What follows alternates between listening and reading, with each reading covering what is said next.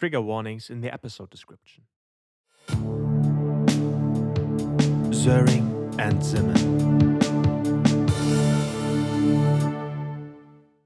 This is Jens Soering, and across from me is Dominik Simmen, singer, musician, and psychology student here in Germany.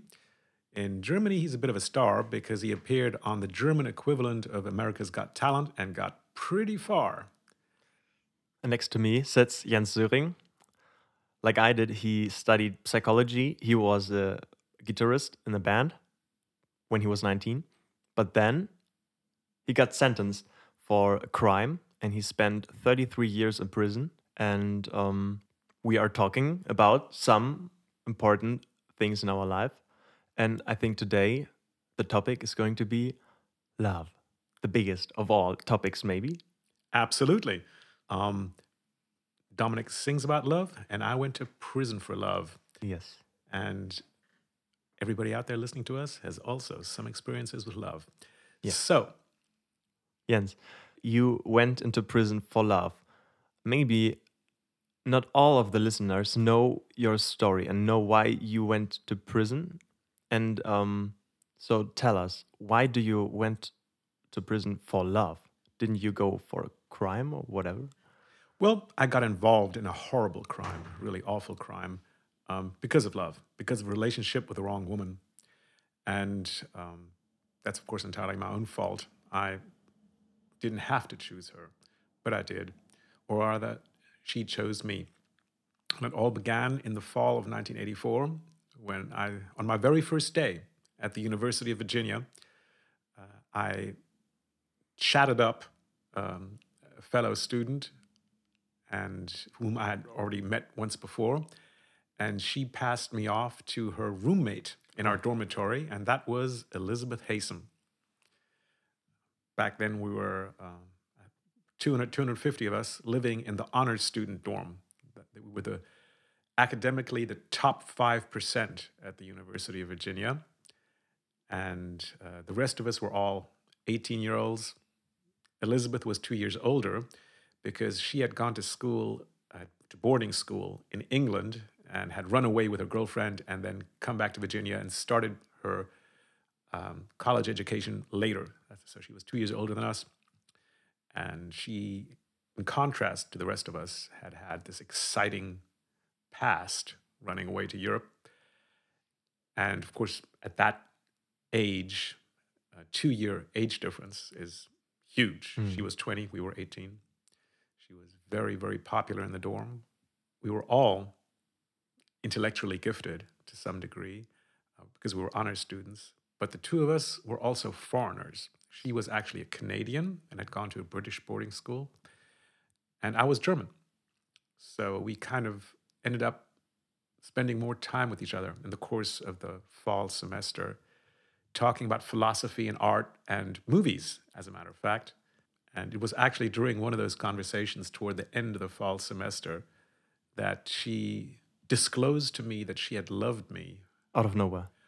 No, it was actually because I had made a joke. I had said that the two of us spent so much time talking with one another. We were like an old married couple.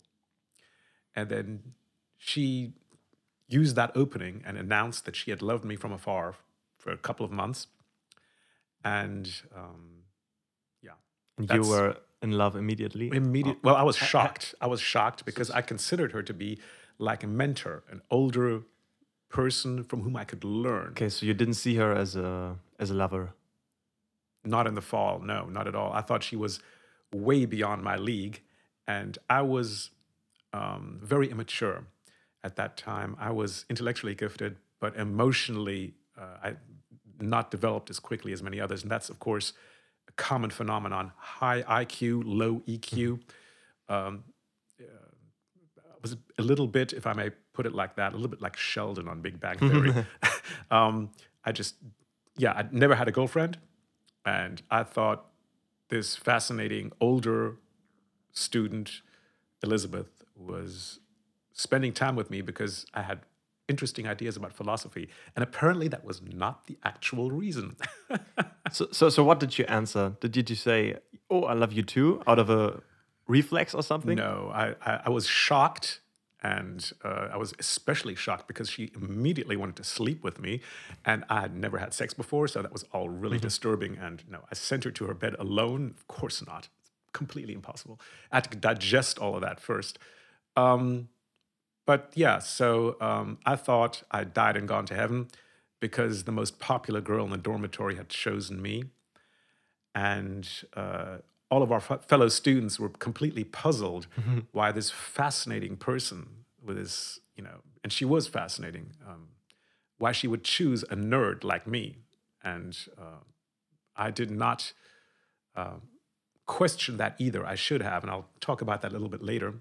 Um, what followed was a relationship that lasted about 16 months, and then we were arrested in England. And I spent the next 3 years and 8 months after that, from 1986 until 1990, fighting extradition from England to the United States on capital murder charges. My lawyers told me that I was under direct threat of the death penalty in the electric chair, and that I had virtually no hope of escaping that.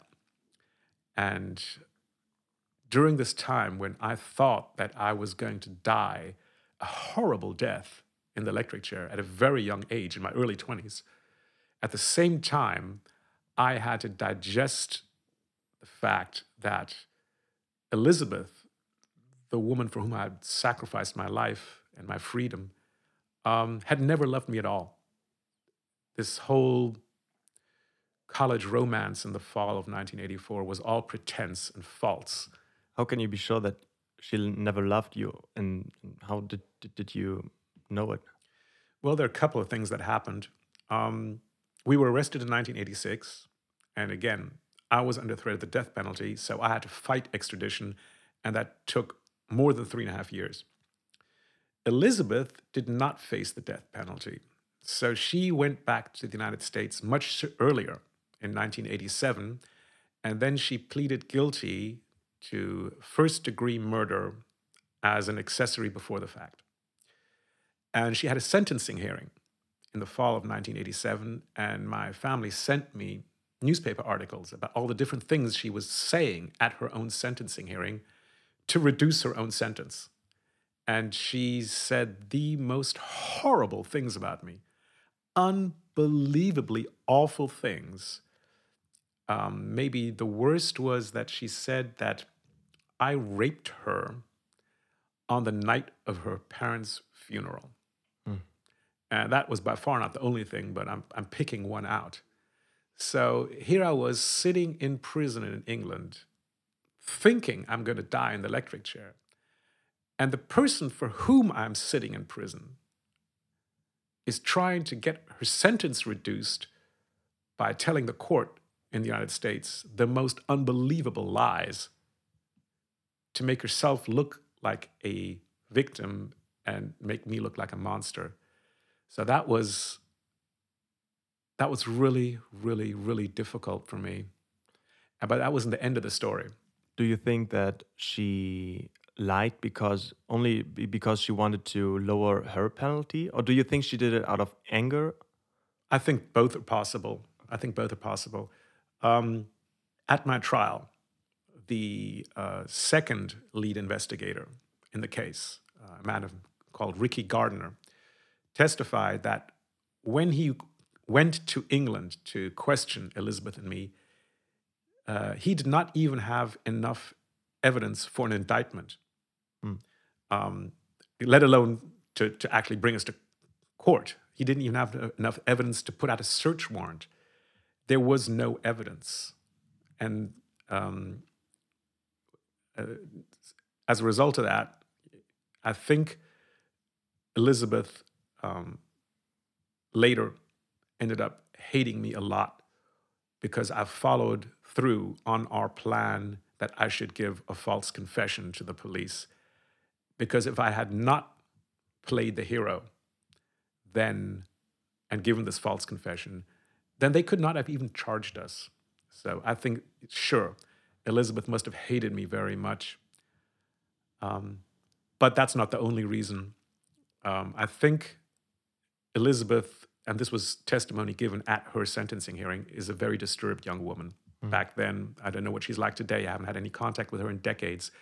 But at her sentencing hearing, a psychiatrist called Dr. Robert Showalter testified that she had a particularly severe case of borderline personality disorder. And I think that's probably also relevant to her feelings for me, because people who suffer from borderline personality disorder have extreme mood swings regarding relationships.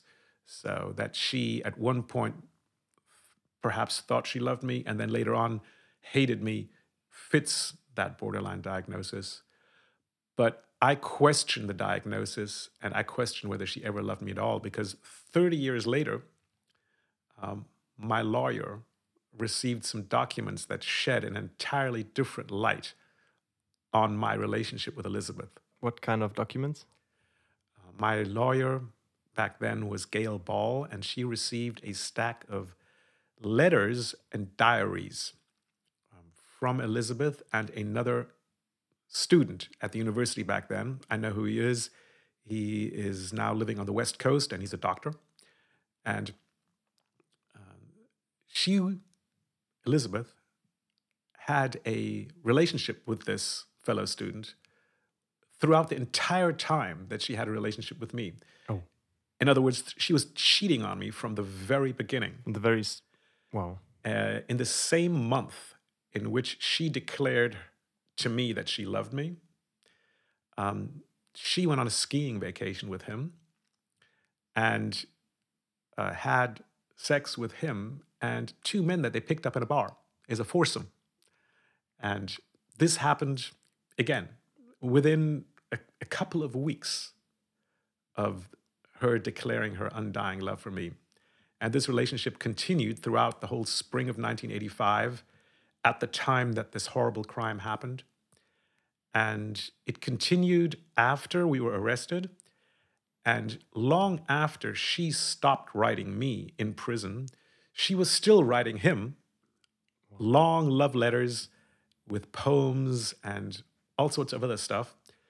And it's clear from this correspondence, from these diaries and letters, that Elizabeth never loved me at all. She wrote about me in these letters and diaries, and it was, she despised me from the very beginning.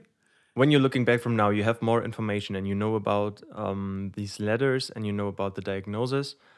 Were there any signs back then you could have noticed as an 18-year-old that she wouldn't be a good choice? I kind of doubt it, honestly. I was very, very immature, first of all, and I was also extremely inexperienced.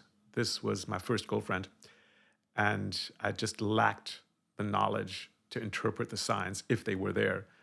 But some of the other students warned me. They warned you? Yes, they did. How? It was specifically a couple of girls, and of course I put off their warnings because I knew that they wanted relationships with me. One of them told me, this thing with Elizabeth is not going to work out. And when she dumps you, then I'll be here. Okay, but like no real signs and no warnings she used to treat other partners bad or whatever? No. I mean, she was new, wasn't she? Right. As we were well, all new so at college, so at University of Virginia. So there was not a backlist of former lovers that I could ask how did things go with her. So yeah, and that led all of this though. Just alone the testimony at her sentencing hearing, which I read about in these newspaper articles, where she talked about all the awful things I had supposedly done, which were completely untrue, and seeing that she was willing to just, say literally anything, no matter how ridiculous, to get her sentence reduced, opened my eyes. And I spent the next 15 years mostly hating myself for having fallen in love with the wrong woman. So until you were 35? Roughly 2000, 2001, yeah. Um, Yeah. I, I know it's kind of strange. I think most people would expect someone in my position to hate Elizabeth, but um, I really hated myself a lot. It turned out that they did not execute me. It took over 3 years for the European court to stop that. And I was sent back to the United States and, of course, convicted and sentenced to 2 life sentences to be served consecutively, incidentally, said the judge. Um, but obviously, I knew that I destroyed my life. And I destroyed my life for a woman who clearly did not love me and despised me, as a matter of fact. And to me, this made me question whether I could be loved at all, whether I was even Mm. worthy of love. And I, I, I hated myself. I hated myself really, really, really deeply. And I only came out of that starting in 2000, thereabouts, when I started meditating. And I did that for Okay. 9.5 years. But yeah, it was self-hatred was a big theme in my life for a long, long time. Were there any possibilities for you to make new experiences to like I mean you couldn't obviously meet other women, but did you have any contact to other women in a romantic way in these 33 years? With one exception, which I'll talk about later, actually, no. Of course, that's the normal way to overcome a traumatic relationship or a Yeah. bad experience is to go into the next relationship and then hope that it turns out better. You mend a broken heart by falling in love again, right? Yeah, I think so. But that was not possible for me because I was in prison and I was locked up with a bunch of hairy men, and so yeah, I did not have the opportunity to mend in that way and to overcome the trauma of that relationship for 3 decades. Actually, the biggest concern I had, especially during the first 10, 12, 15 years, was that I didn't want to be raped. Prison rape is a huge problem in Okay, so American it's not just prisons. it's not just in the movies and maybe in jokes or whatever. It's really a threat. It's huge threat. There are statistics about this, and there was congressional testimony about 20 years ago that 10 to 20% of the American prison population get raped every year.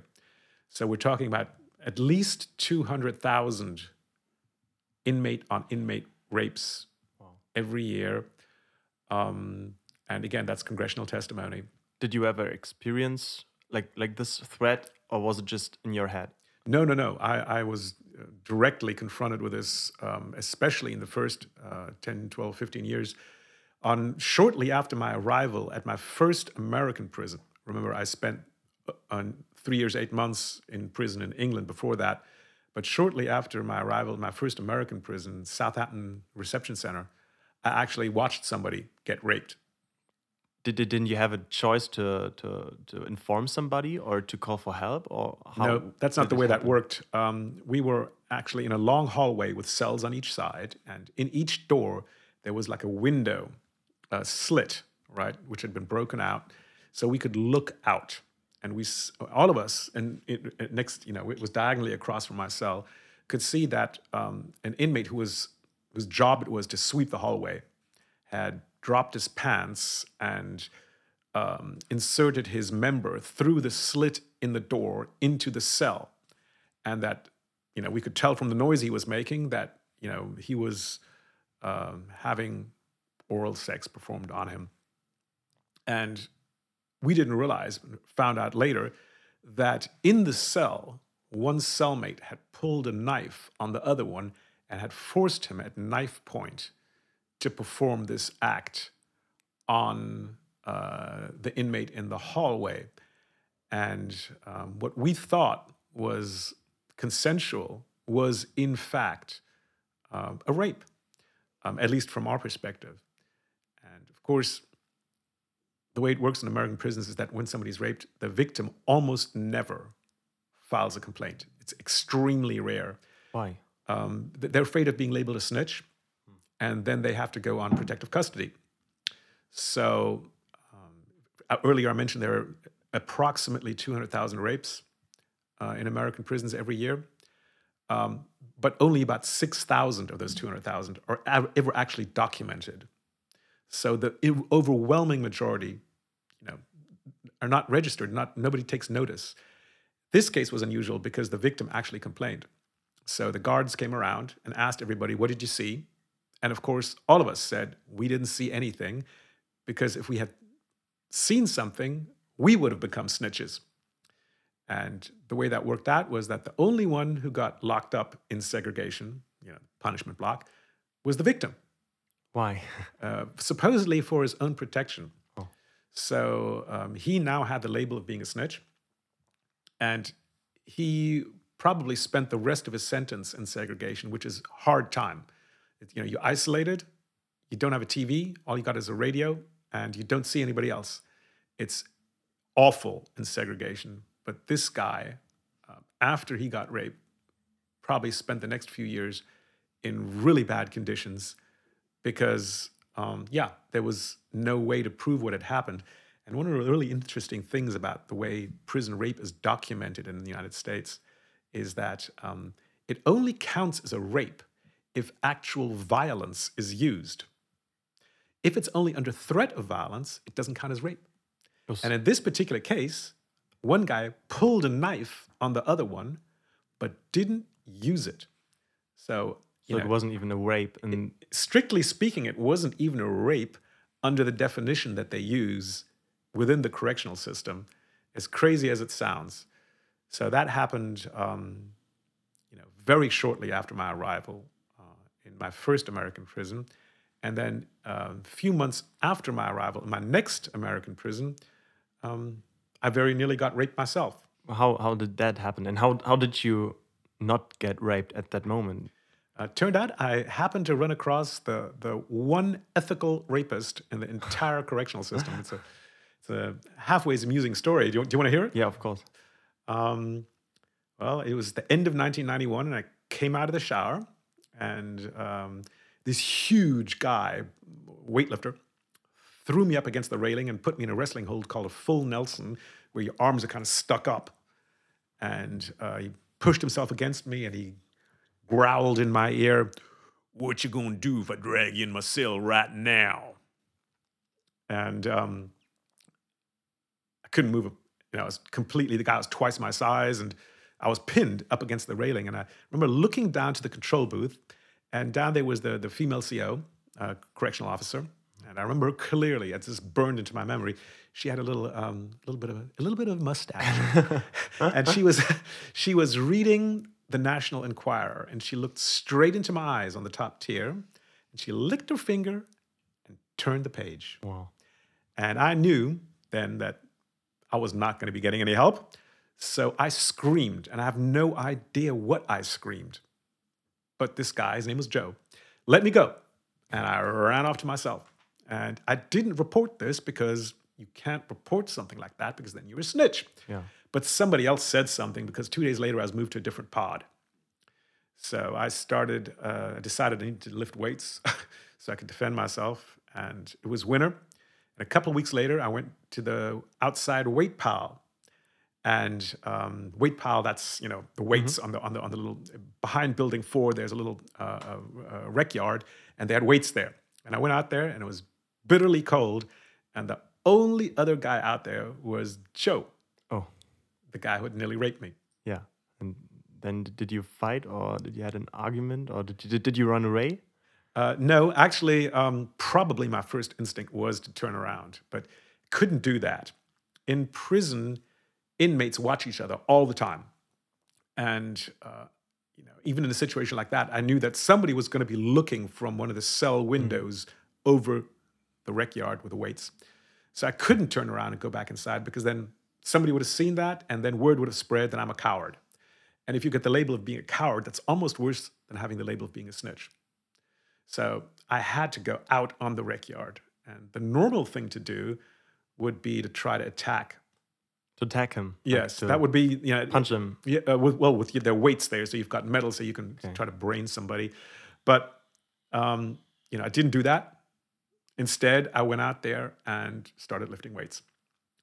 Next to and him. genau, exactly, Mm. next to him. And after a while, he started doing bench presses. And for bench pressing, you need a spotter. Yeah. And it's sort of, honor code amongst weightlifters in prison. If somebody calls you and says, I need a spot, you got to go do it. There's No just matter what they did or if they are in an exactly, no matter what, you got to do it. So I spotted him. And then it was my turn, and we took a bunch of weights off because I was nowhere near as strong as him. And then I did bench press, and he spotted me. So for the next 2-3 years, we did this maybe 2 or 3 times a month. We would actually work out together. Would you say you became friends or? No, we didn't talk much. It was mostly sort of grunting, that you don't do much. And no disrespect to Joe, but he was probably not capable of discussing existential philosophy or He was a basic guy. He was a basic guy, but really strong and really big. So good guy to lift weights with. And after I don't know how many months or year or a couple of years, I don't know. I asked him, what the heck was that back then? What happened? What was that, right? And he said to me, that's just the way it is in prison. Older African American prisoners take younger white prisoners and they do with them whatever the heck they want. That's just prison life. But me, Joe, I'm different. I'm not a rapist like all these other guys. I always ask them, what you gonna do if I drag you in my cell right now? And you, Soering, you're the first guy who ever said no. So I let you go because I'm not a rapist. Crazy. So Well, he believed it. And I mean, he died of HIV in 1995 and of AIDS. That's widespread problem in prison. so he probably caught AIDS in prison by another. It happens. Back then in the 1990s, they did not test everybody. The only prison system that was testing everybody back then was New York. The New York correctional system tested everybody, and they found 8% had HIV. And the other states did not test everybody, so they came to 0.3%. Because what you don't test for, you don't have to treat. Nobody was interested in finding out how many prisoners actually had HIV, and Joe did, and he died in 1995 in Greensville Correctional Center. So Would you say that Joe probably did it not out of a sexual desire, but out of status? possibly, What was he gay? I doubt it. I think I doubt that very much, but I don't know, of course. What I think is that when you lock relatively young men together in very confined spaces with very limited opportunities to move around, that leads to aggression. Now, you're a psychology student. You know of these experiments with rats, actually, because they're mammals just like we are. If you confine rats in cages, and there are too many in there, they get very aggressive. And it's just, too close proximity, overcrowding leads to aggression. And in prison, that aggression is expressed through rape. I think it's not sexual. I think it's a form of aggression. And it's a way of humiliating somebody and asserting power over them. And in the United States, with this whole long history of racism and slavery, there's definitely an element of revenge involved. There is a study by Human Rights Watch called No Escape, Male Rape in U.S. Prisons. That was published, I think 20 years ago, maybe longer. And it's a really interesting study on this phenomenon. And they actually have interviews with prisoners in there who specifically address this point, saying that the racism of general American society influenced the way they behaved in prison and motivated them essentially to take revenge. And that's understandable from a human perspective. But of course, it's a disaster for the people who are affected. And again, it affects hundreds of thousands of people. And it's a really evil thing. And for me, this was a big danger for 15 years. And there was 5 years where I actually worked as a loan shark in prison, or worked together with a couple of loan sharks just to defend myself, just to protect myself. I formed a kind of an alliance with two really dangerous guys who needed me to improve their cash flow. And that worked, and that gave me a form of protection. And then I went to Supermax, and actually at the Supermax there was no raping going on because the COs were shooting at everybody, everything that moved. Were you shot? I was shot as well with a rubber pellet, but still, everybody was getting shot all the time at the Supermax. So there was just no raping going on. And then I got transferred from there to another prison that was halfway humane. And by that time, I was in my mid-30s. And then this whole thing kind of flipped where other weaker inmates came to me looking for protection. And that's basically, the last 20 years, I was one of the old heads. That's what that's called. And ended up being a kind of sort of in the group that was sort of in the leadership among the inmates.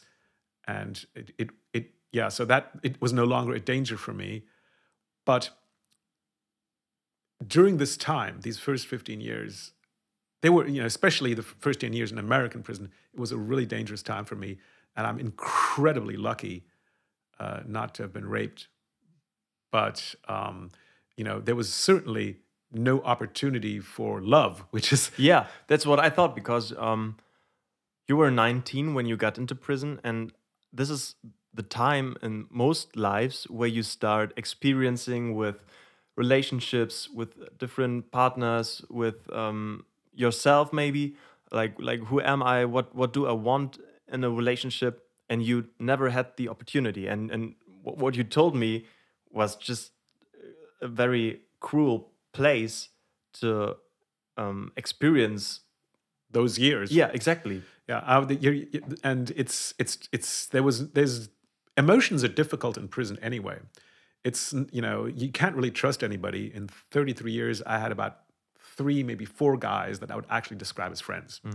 So you can't even talk about love with other prisoners, because if you show any kind of emotion, that's immediately exploited in some kind of manipulative scheme to get at you, either get your money or get your booty. That's what prison is about. That's what prison is about. That and drugs, and I was not involved in drugs, but it's incredibly lonely, and there's no opportunity for love. And for me personally, the biggest thing was, of course, I really had a problem with self-hatred and suicidal thoughts, because I hated myself so much for sacrificing myself and my freedom and my life For somebody who betrayed you and never loved me at all. And so then that started changing in 2000 when I started meditating. And then in 2003, my first book was published. And I had 6 books published while I was in prison. And a young woman who read the book visited me towards the end of 2003. And then after the visit, she wrote me a letter. She said that she loved me. She wanted to come back to visit me. And she did. And at the end of the second visit, we kissed. So you fell in love as well? Yes. Yes, she was very pretty and loved my book. And, so... and we had a sort of a long distance relationship. Every few months, she would come and visit me. And of course, you're not allowed to touch somebody in the visiting room, except at the very beginning and at the very end, because from the guard's perspective, any physical contact is going to be used for transferring drugs. So, these were short kisses, but they were, of course, Very wonderful, meaningful. wonderful. the first kisses after 17 years in prison. The last previous kiss was probably sometime during the day of my arrest with Elizabeth Haysom, and then that was in April '86, April 30th, and then 17 years later was the next kiss with this young woman who had read one of my books. You probably weren't the best kisser. We'll have to ask her. Maybe we can, I mean, actually, after 17 years, or did you practice with? I don't know. No, I did not practice, Dominic. I don't know how I would do that, but maybe you can inform me after. The relationship lasted about a year and a half, from the end of '86 to the beginning of 2005. From the end of 2003 to the beginning of 2005. And she was very attractive, and there were other men out there who were not in prison, so she couldn't wait any longer. And I'm glad she didn't wait, because she would have had to wait another 15 years for me to get free. And last I heard, she's married and living in New York, and Have you ever had contact to her again? No. I hope she's having a great life, and she certainly doesn't need me in it. And it's the end result of that, though, was that I decided when that relationship ended in 2005 that I would never ever have another long distance romance in prison, because it hurt me, broke my heart. And it hurt her, and I didn't want to do that to somebody else. So this one romantic relationship from 2003 to 2005, that was it. And then again, 14 years without kisses. And yes, hugs. That's right. And it's been a life under the shadow of a romance gone really wrong, a really toxic relationship, and a life without love. Was there a way for you to cope with the lack of physical touch and stuff? Because I remember when COVID started to go around, and we had this lockdown in Germany, and nobody was allowed to meet each other. I think there was a time where I probably didn't get a hug or something for 2 or 3 weeks, because I was just chilling in my room doing stuff, but not meeting others. Especially, I didn't have a girlfriend back then, and so I really felt like something was lacking. But this was only 2 or 3 weeks. At some point, does it stop hurting, or does it stop missing? I don't think so. I don't think so. I know that back in the 1990s, guards in Virginia, correctional officers, are paid very badly. So quite a few of them supplement their income by smuggling in drugs, and back then, pornographic magazines. And then that changed over the decades. Now, nobody does magazines anymore. The thing that most people don't realize is that the cell phones that are smuggled into prison nowadays are sometimes used for telephone calls, but mostly they're used for pornography. I mean, I can understand. So it's and I mean, I had a pal in the last few years in prison in Virginia, who was a young African-American man who was actually a trained violinist. He was actually a college student studying music because he was so good at violin, and he destroyed his life and came to prison. And he managed to get hold of one of these illegal cell phones, and some gang members came into his cell with a knife and robbed him, and he got cut really bad on his hand and didn't snitch. And that earned him so much respect that he then was able to join the gang, right? Because he's a stand-up guy, right? Yeah. But if you think how the tragedy of this young man's life, that he was so good at violin that he was actually at a scholarship to, that he was studying violin, and then he ends up in prison fighting over his cell phone for watching pornography and getting stabbed and then joining a gang. That's a tragic story, and unfortunately, pretty typical for what happens in prison. But that's my damn life. Let's talk Yeah. about yours.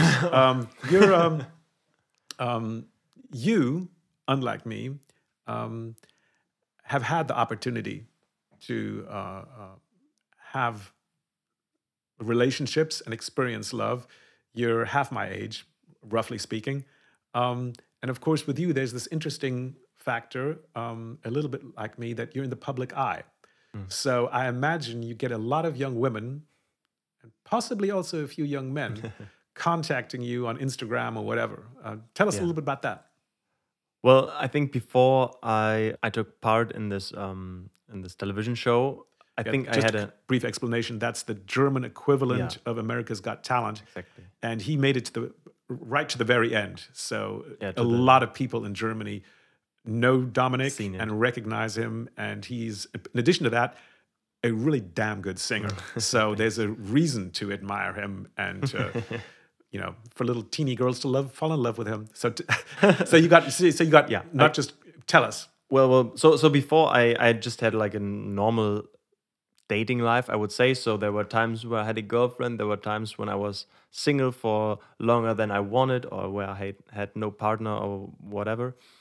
Um, but as the show started and as it was broadcasted, like the very first episode, when it was broadcasted, my social media channels, they were Exploded. yeah, they exploded with messages.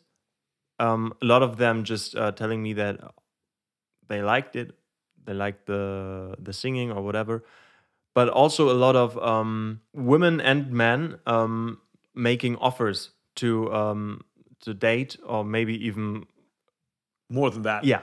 So I had like a lot of people trying to contact me and to meet me, which was a little bit weird because usually when you grow up as a boy, I think it's your position to chase after girls or boys if you're homosexual, um, and not to get that many People approaching offers. you. Yeah, Yeah. exactly. And so this placed me in another position that I've never been before in that way.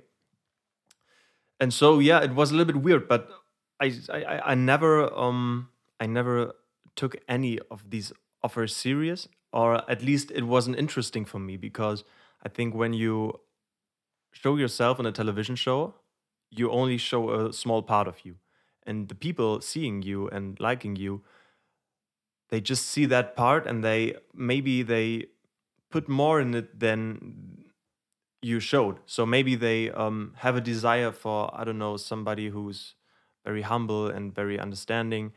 And I mean, maybe you can be the person, but it's not what you show in the TV show. They project a lot of their own desires into you. And at the other on the other hand, you don't show everything from you. You just show like the performer, the singer, um, the funny Artist. dude. Yeah. Yeah, but you don't show them like the ups and downs. You just show the ups, and it's a little bit overwhelming when somebody knows a lot about you, because there's a lot on the media and stuff, but they don't really know you as a person, but they think they do. So there's a kind of a discrepancy, an Yeah. inequality in the information. So some of these fans, girls and boys who approach you, think they know you, Yeah, and they but they do don't. know something about you, but you know absolutely nothing about them. So Yes. you're kind of in a position of, let's say, informational weakness. Yeah, and also in a weird situation of power. I mean, there may be some people who like to abuse this. That there are people that really idolize you and would do anything to spend time with you or whatever. But for me, it was always very important that my partner or opposite is on the same level, and that I can look up to them in a way as well, or at least not look down. Or I mean, if somebody is really idolizing you and looking up to you, it's very hard to be on the same level, and therefore it never came to my mind to meet somebody or that's written you on Instagram or something like that. But have you been approached in bars or in public events or something like that? Sometimes, and it happens sometimes when I have a gig, and it doesn't probably even have to do with the television show. So they just see me, and when I have a gig, for example, at a wedding or at a um, concert or whatever, I dress nice and I make my hair and stuff, and I try to look professional, and I want to look good as somebody who Performer. yeah, exactly. And sometimes I get men saying, "Oh, I have a daughter. Don't you want to meet her? You're a very handsome guy." And sometimes people telling me, "Yeah, you're very cute" or whatever. And I mean, it's cool, but sometimes it's a little bit too much because I'm there for my music and for singing, and sometimes you don't want to engage with these people on this level. Maybe because you are in a relationship, but maybe also because You don't want it right now. yeah, it just skips like a lot of the steps you usually take when finding a partner. That's really interesting. I, I I imagine that must be really difficult, especially when you're at a stage in your life where you're still kind of finding out, to some extent, I would suppose, who you really are, that people project things onto you. Do you find that difficult? The difference between your public persona and who you are as a private person? Do you find it difficult to navigate between the two? Well, I think the public persona is exposing some parts of my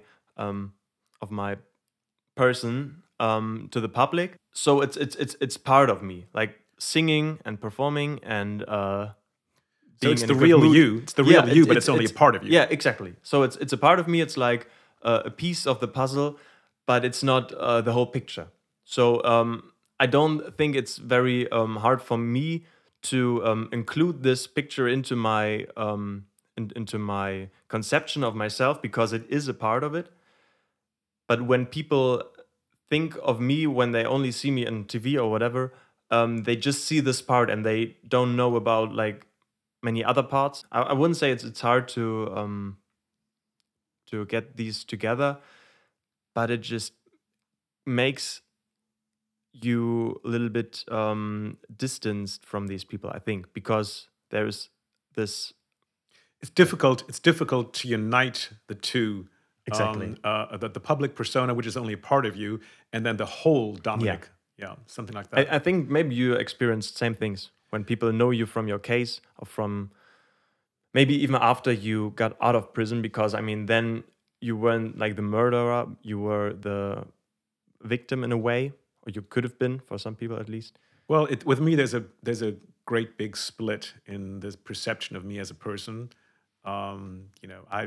It's a fact that I was wrongfully convicted, and it's a fact that this wrongful conviction was not overturned.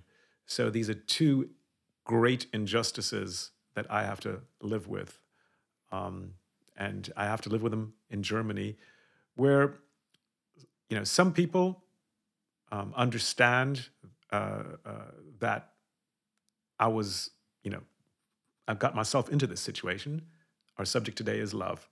I got myself into this situation because of a really toxic relationship and a romance that went terribly wrong. But it's a fact that I was also, in some sense, a victim of the criminal justice system over there. Mhm. And then, of course, there are other people who, for reasons that I cannot understand, seem to believe that the American criminal justice system makes no mistakes and that I was properly convicted, and they like pointing the finger at me and calling me a killer and stuff like that. And my experience has been that when people meet me, Mhm. very, very quickly, all of these questions disappear. Yeah, And that's why I value in-person meetings. It's very easy to hate somebody on the internet. yeah, it is. And because all of the digital media deal with images and they deal with surfaces. And that's one of the reasons I'm doing this podcast with you, because I want people to see the real me. And when people do see the real me or listen to the real me here, a lot of questions are answered very, very quickly. Yeah, I think so as well. And you get And like a feeling for the person you're listening yes, to. and I'm sure the same thing applies to you when you meet fans that take the time to get to know you a little bit and get beyond the young star on stage who's incredibly talented and pardon me for saying this, really good looking, and then actually get to know you as a guy, Yeah. as a As person who has usual. other interests. And a really interesting thing about you is that you're studying psychology, and are a really educated person. You just finished your first degree, and you're working on your second degree. So there's that whole aspect of you, which I enjoy because, of course, I used to be a psychology student decades ago. But yeah, it's we're dealing with different worlds in the media and in reality. And I think love takes place in reality. And Yeah. one of the questions I have for you is you don't just cover other people's songs, you also write music and you write songs, and you write about love, I assume. And do you want to maybe tell me whether there are certain songs of your own, or perhaps also from others, about love that are particularly meaningful for you?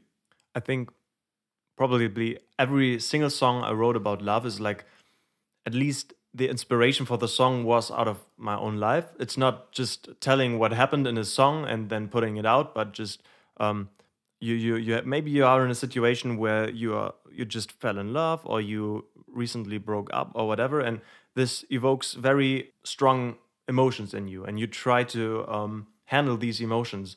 And I think one way is putting them into a song. And so every song has has a foundation in something that happened in real life, I would say, in a relationship or whatever. And so every song is linked to somebody, I would say. Maybe there are some songs linked to some people. Maybe other people didn't get a song because it wasn't that emotional or whatever.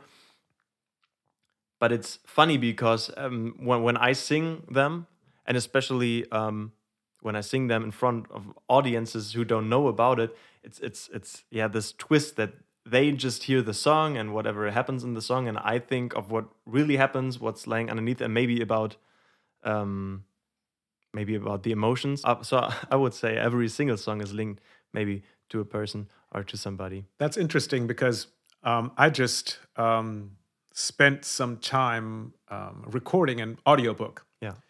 and it's one of my own books. And it's actually a book that I wrote in the very early 1990s. It was published much later, decades later. And the chapters from that book that I recorded as an audiobook cover the relationship with Elizabeth Haysom. Mm. That's the subject of the audiobook. So that's a little bit like a love song, except of course, it's love song gone terribly wrong. But it's again using art to deal with emotions, and specifically emotions having to do with love. And I found that this was a painful process for me. The events that the book covers are now, gosh, 38, 39 years ago. And at the time I wrote the book, that was about 32 years ago. So pretty close to the events that I'm describing in the book. And a great deal has happened in my life since then. I spent decades in prison, and I spent a few years out here in freedom. And reading about my own feelings from back then, when the feelings were pretty raw still. And especially, I included letters from Elizabeth and stuff in this book that I'm reading aloud for the audiobook. And having to confront those emotions again, I'm going to guess that listeners are going to find it entertaining. Yeah. But for me, it was mostly painful. But maybe it can also be some kind of therapy. Maybe. That's an interesting question, whether art is therapeutic for the artist. Yeah, I mean, Is it for you? especially, Is it for you? well, I think it is in the moment I'm writing, because I feel like I can tell it to somebody, even though in that moment nobody except for me is listening. But I know that it's written down, and I had the possibility to speak out about it, and now I can move on to the next thing. So I think this is one therapeutic part. But I think also when you can look back on it later, then it can help putting it into the right place in your mind, so you can maybe understand it more, and that can help you deal with the emotions that evoke when you think about it again. Yeah, that's interesting. That comes up a lot in my work. I'm in my day job. I'm a coach, Mhm. and one of the areas I work in is toxic relationships. Because I had probably one of those toxic relationships of all times, and I overcame it. I survived it, Yeah. and I came out on the other side, and I'm okay, and I'm happy now in my life. But that wasn't easy, and it took a long time. And in fact, it's not really ever completely over, which goes back to your point. Yeah. Um, um, and it's very difficult for people who are in a toxic relationship to even Mhm. recognize that it's toxic. And that's one of the first things I do with my clients as a coach is, let's evaluate what's going on here. Because they Yeah. often come to me with a sense that something is not right in my relationship. And I want to talk to somebody and find out whether my feelings are actually correct or whether I'm just imagining things. So, based on that determination initially, that we then look at what can be done just practically to get out of that relationship, because Mhm. that's often very, very difficult. And many people stay in toxic relationships because they think it's better to stay in a relationship that's bad rather than leave and move on to something new. Yeah. And then after you leave a relationship, of course, there's a healing process afterwards. And for me, that healing process took place in prison over decades. But you have to go through this healing process, and it has to do with grief. I've spent a great deal of time with all of this. I had time, but grieving is a really important part also with toxic relationships. Um, grieving for the time you lost, grieving for the possibilities that'll never be realized, grieving to what was done to you, grieving for the other person who could have perhaps been a better person, Mm. you know, and um, and these kinds of questions can be reflected in art, in your songs and in my books, and that's important because we're human beings and we share our stories. That's when you and I are both interested in psychology, and it's related to anthropology. And what did the first humans do? We sat around fires at night and told Told each other stories. Yeah. stories, right? Or sang each other songs. That's what Sing probably together. the earliest humans did, right? They were running around in the daylight, looking for stuff to eat, and then at nighttime, they sang songs and told stories. That's what we do, And and that's we what we do with this podcast, probably. yes, we do, yes, we do. Um, and you know, if you, the listeners, want to write us, presumably Dominic, who's in charge of all the technology, will provide some opportunity for you to send us comments. And maybe you want to tell us about your relationships, your love, both good and bad, and whether art, either in song like Dominic or writing as with me, or perhaps even painting or something like that, Mm. whether art can help you through all this. So we're getting close to the end I here, think so as Dominic. well. Do you want to have a final word on the subject of love? I think maybe I'm too young to understand it, um, like the whole love thing and the whole relationship thing, and maybe nobody will ever figure it out entirely. But I think part of the whole journey is to try and to fail and to make experiences, which may also be bad. I mean, they don't have to be as bad as yours. No. But I think sometimes feeling the negative sides of love is also a very important part of life. That's a really interesting point. And actually, you sound a little bit like me in my other subject as a coach, because I also do resilience Yes. work. And what you just said fits right in with my resilience coaching. But yeah, it's important to know about yourself that all of us as human beings, we're all going to fall down. And the question is, do we get back up again? Yeah. Do we try again? And for me, after 33 years in prison for love, the big lesson is that love can be really painful. Yeah. It can be really, really difficult. But even worse than that is a life without love at all. I would agree. Yeah. And with that, we'll wrap up this podcast. Next week, we're going to be talking about music. Yeah. Taylor Swift and Nina Simone and the Talking Heads and Screamin' Jay Hawkins and The Red Hot Chili Peppers. I don't know. there we We'll go. see. There are a lot of things. Linkin Park. Don't forget Linkin Park. Oh, yeah. That's one of our few musical tastes that we really share. I really enjoyed recording this episode with you, and I'm looking forward for next week. And I'm looking forward to seeing you next week. Thanks. Till then, bye. Bye.